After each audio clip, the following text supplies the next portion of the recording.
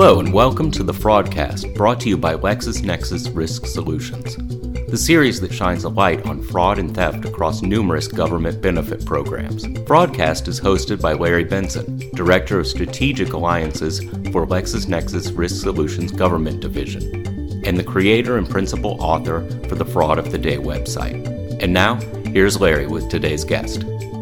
Welcome to the Fraudcast. This is Larry Benson, your host, and today we're going to be speaking on unemployment fraud. To do that, we've brought in Amy Simon, who is the founder and owner of Simon Advisory. Amy is an expert in unemployment. In the past, she's worked for the Department of Labor as the Chief of Staff and Acting Deputy Assistant Secretary for the Employment and Training Administration. Amy, welcome. Thank you so much for having me. Amy, tell me a little bit about the Simon Advisory, when you started it, why you started it, and give me some background. Sure. As you mentioned, I was at the U.S. Department of Labor during the early part of the pandemic. And then when I left government, I decided to set up my own shop. So that's where Simon Advisory was born. And it has been a fantastic adventure. In a nutshell, we provide strategy and management consulting services for high-impact leaders and organizations. But for me, personally, that's been primarily in the unemployment insurance space. So I've loved getting to stay in this corner of the policy and technology world that I first met at the department. So it has been a wild ride for these past 2.5 years, and I'm delighted to be here and talk more about my favorite subject. So tell me a little bit. We've had COVID. Unemployment really took a large black eye during that period. How did this happen, and where do we go from here? Yeah, that's a great question. And I think it's helpful to have a little bit of background. So the unemployment insurance system is federally funded on the administrative side, but state law governs each state's program, and state employers are the source of funding for the benefits paid to claimants in each state. So that state structure in normal times provides a great triangle of data. When a claimant comes and they say, I used to work here, I've been laid off, and I'd like to apply for benefits, that person's identity, the state can check with their former employer, can line up all the pieces. And so typically in pre-pandemic times, that system certainly had issues. There's certainly an issue with improper payments, but it was usually not around fraud and certainly not around identity fraud in most cases. And so the pandemic era, it's so much to think back to early 2020. But if we zoom back there to the CARES Act, which was passed in mid-March, it had several new unemployment insurance programs that were very different from the existing state structure. There were 3 programs in that first bill in the CARES Act that increased 1, the duration of benefits, 2, the generosity of benefits, and 3, the populations covered by unemployment insurance. So this is where these programs, the FPUC or the $600 or $300 supplement on top of benefits, PEUC, which extended how long folks could collect benefits.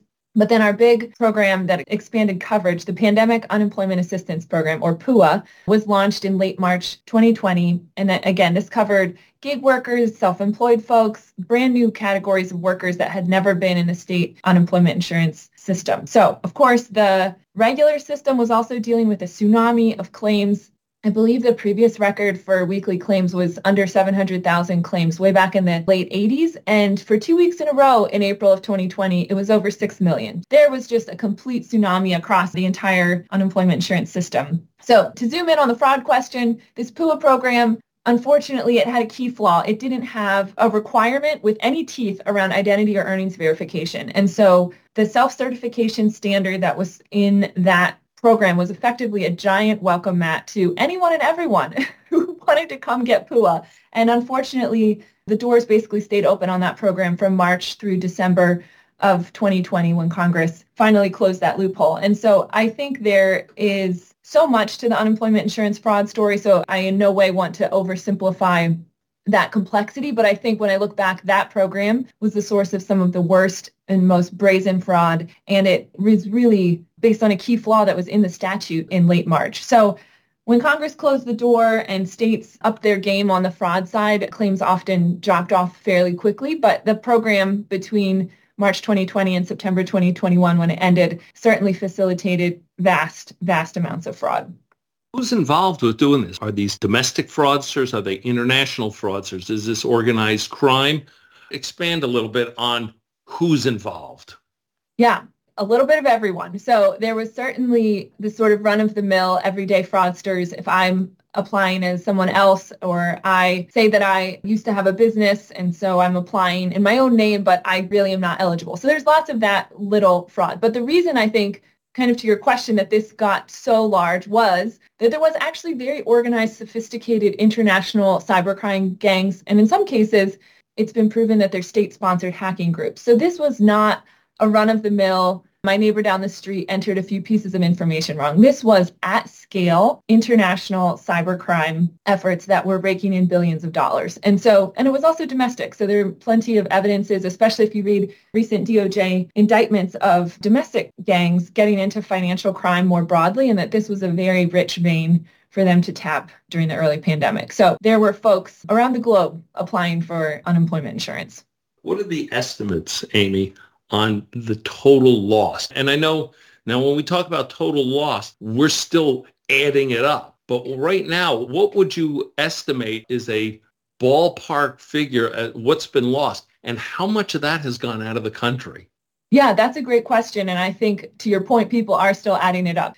Big picture, the federal government spent between $800 and $900 billion on unemployment insurance benefits during the pandemic. So that's across programs that it created and across the benefits that it funded, sometimes split with the state level. So out of that $800 to $900 billion, the IG currently estimates that almost $200 billion were improperly paid. So that's not necessarily all fraud, but that's a conservative estimate in my opinion. Private estimates have ranged closer to several hundred billion, 200, 300, 400 billion. And the most recent PUA improper payment report just came out a few weeks ago, had an improper payment rate of 35.9% total. And so even if you take that $1 in $3 didn't go to the right place or the right amount, again, improper payments is bigger than fraud. But if you take that sort of 1/3 improper payment rate and even assume that a good portion of it was fraud, we're talking well over that $200 billion line that the OIG has set. So hundreds of billions can safely be said that were misspent.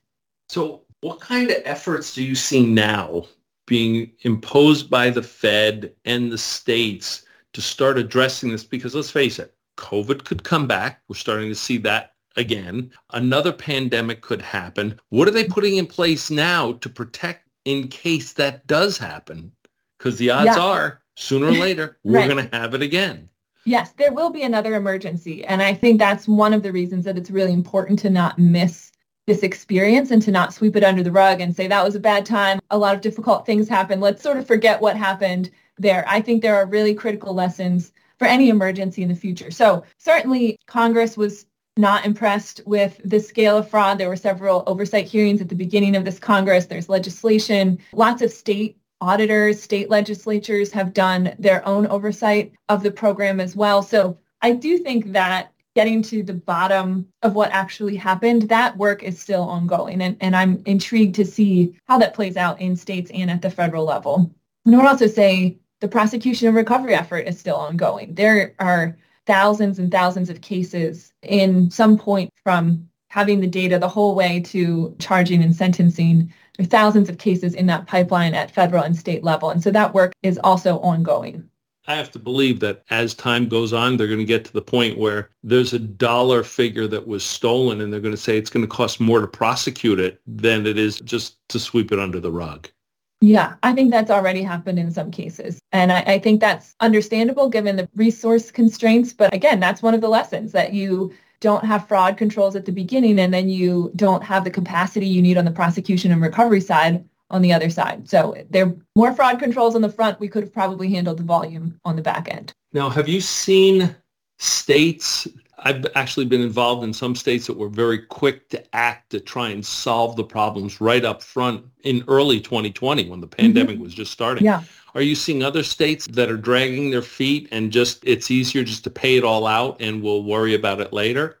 Yeah, I think this is one of the difficult things about unemployment insurance, is that states are actually very different in how they respond to the challenges presented to them in some cases. And so to your point, some states saw the risk, put tools in place, did what they could, even within the confines of the constraints of the statute to prevent the fraud they could see. And then other states, I think, really didn't take the steps necessary until they were forced to by law. And now I think there are states that are very uninterested in dealing with the consequences of their choices as well and letting the prosecution and recovery piece slide under the rug as well. And, I've had state folks tell me, I don't want to spend more state money going after misspent federal dollars. So there's also this tension between the state and the federal levels.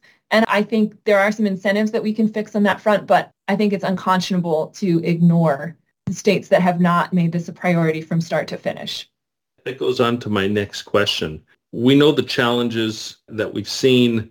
We know that this is ongoing. We're going to learn as we go along. Can you point out some of the lessons that we've learned so far?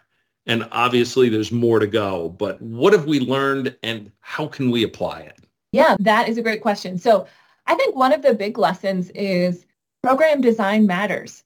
What goes in the statute matters. And I think identity verification needs to be in statute in a lot of these cases, especially in emergency benefit programs. Identity verification needs to happen on the front end. It does not need to be a pay and chase model. I think we've learned quite effectively that pay and chase is a very ineffective model. I think the second lesson is benefit programs are and continue to be targets for fraudsters. I think in a lot of cases, it was a mindset shift for folks in unemployment insurance to realize that they were a fraud target on par with large retailers, financial institutions. And I think that requires a mindset shift. And I think other benefit programs need to be equally making that pivot. And I'm not convinced that's happening at the program level the way that it should be. But I think that's a lesson that we should learn. So you're saying that also things like retirement, SNAP, housing, et cetera, all of these have a lesson to learn from this as well. Yes, absolutely. I think everyone should take the unemployment insurance lesson learned and apply it. It's not just about UI. It's about benefit programs. Cash and cash equivalent benefit programs need to expect fraud attacks and need to identify, prevent, and defend against them. Tell me a little bit about the challenges between states and the federal government, where states may be able to recoup money, but then they have to hand it back to the federal government. So now all of a sudden they've spent money to find these federal dollars. And really at the end of the day, after they give them back to the Fed, they are now out money for doing the right thing. Yes, exactly. And I think especially in an era when states are strapped for resources, they face very steep trade-offs around what my staff member is going to be doing, if they're doing prosecution and recovery on federal dollars, or are they doing work that I need for state claimants. And so I think that incentive misalignment is one of the reasons that there is legislation that's passed the House, it's been introduced in the Senate specifically to address this incentive problem. So it would allow states to keep a portion of their recoveries of federal funds for program integrity purposes in their state. And I really think that model is necessary if we're going to continue to fund unemployment insurance the way that we do. States need to have some skin in the game for federal losses, but they also need to be given a reward when they do the right thing and they track it down and they recover it. They need an incentive. I've seen the same thing over on the SNAP program, where they look at it as federal dollars coming in, and whether it goes to a fraudster or a legitimate party, it's money coming into their state. And they need an incentive to turn that around and say, you know what? For every dollar that I save the feds, I'm going to make 5 or 10 cents, but it ends up adding to millions. And now all of a sudden they can cover their costs. Yes. And I think that piece about incentives is, I think, one of the bigger lessons I'd love for the entire unemployment insurance system to take away from the pandemic is that the way the PUA program, for instance, was designed gave terrible incentives to applicants and claimants. The way it gave terrible incentives to fraudsters all around the globe. And I think regardless of the intent behind the program, the actual reality of it was that it incentivized many of the wrong people to do the wrong thing. And I really think on a public policy front, thinking about how do we use technology and program design to incentivize making the right thing the easy thing.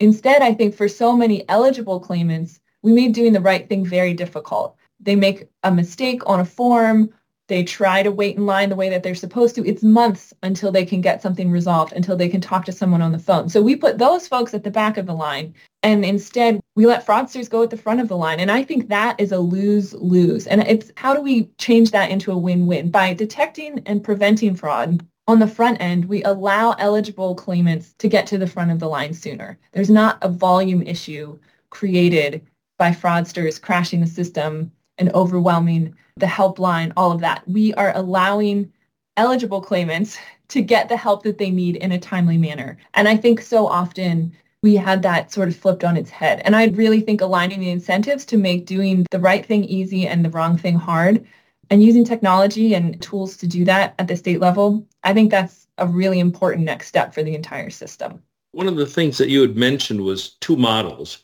One is the preventative, keeping the fraudsters from actually getting into the program to begin with, and then pay and chase. What's the percent recovered dollars on a pay and chase versus a preventative program? Yeah, I think it's not always exactly clear. I would say, I think the total federal dollars recovered at this point is close to $5-ish billion. So it's a very small portion of what's been lost. I think the pay and chase model is easy when you're under pressure to pay benefits. And there was incredible pressure in early 2020 from eligible folks. And I don't want to discount the economic emergency that we were all in at that point. The flip side is, I think in that moment of crisis, there's sort of the blinders go on and we don't think about other ways to sort of solve the problem. And I that's where the preventative model pares down the number of problems on our plate, right? There are not as many people coming through the front door. Your system isn't crashing because you have bot attacks. You are able to manage your call center. It's not overwhelmed because you have fraudsters and eligible claimants calling. So I think it's those sorts of things, like instead of reactionary model of like, I'll pay now and I'll figure out the rest later. It's how do I put my state in a position to facilitate the eligible claimants getting to the front of the line, defending against, deflecting fraudsters so that we can get to a virtuous cycle. That needs to be the case going forward. So realistically, when it's a preventative model, for every dollar you prevent going out the door, you save the dollar. Yes, absolutely. And from what you're saying, $5 billion that we've been able to recover out of hundreds of billions, we're down at maybe a 2% recovery rate.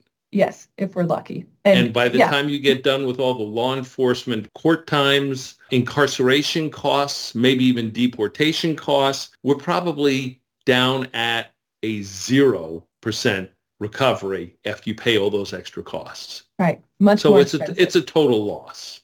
Yes, absolutely. And I think this is, in some senses, there's a different set of stakeholders that see the prosecution and recovery experience than who see the claimant benefit applicant experience at the front of the process. And I do think there needs to be a stronger partnership between state workforce agencies, their law enforcement partners, and even the financial services institutions that serve the states or maybe have frozen illegitimate benefits in an account but haven't returned them.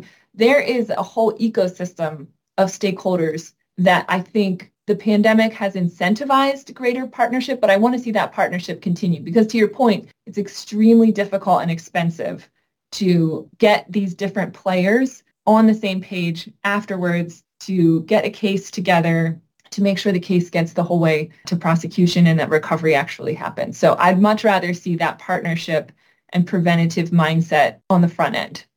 The savings are enormous. I agree. Yes. Amy, the states and the federal government all have systems in place. Most of them were deemed obsolete quite a while back. Can you speak to system modernization and what needs to be done?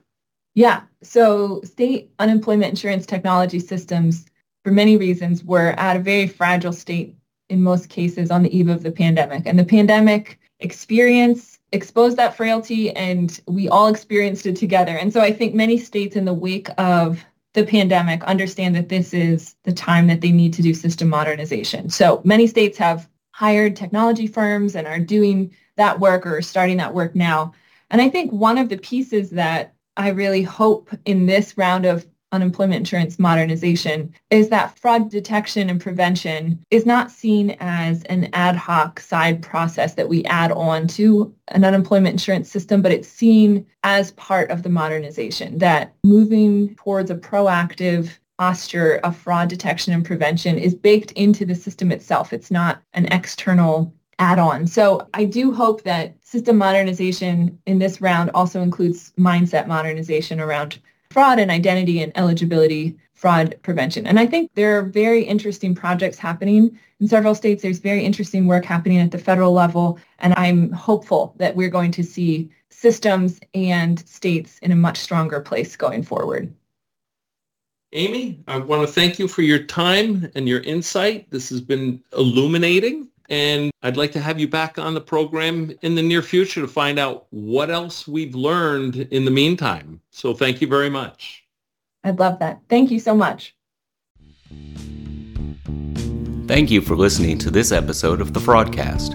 If you're interested in learning more, head over to our website at fraudcast.com for more episodes, transcripts, and social media links. And remember, that's Fraudcast with a K, not a C.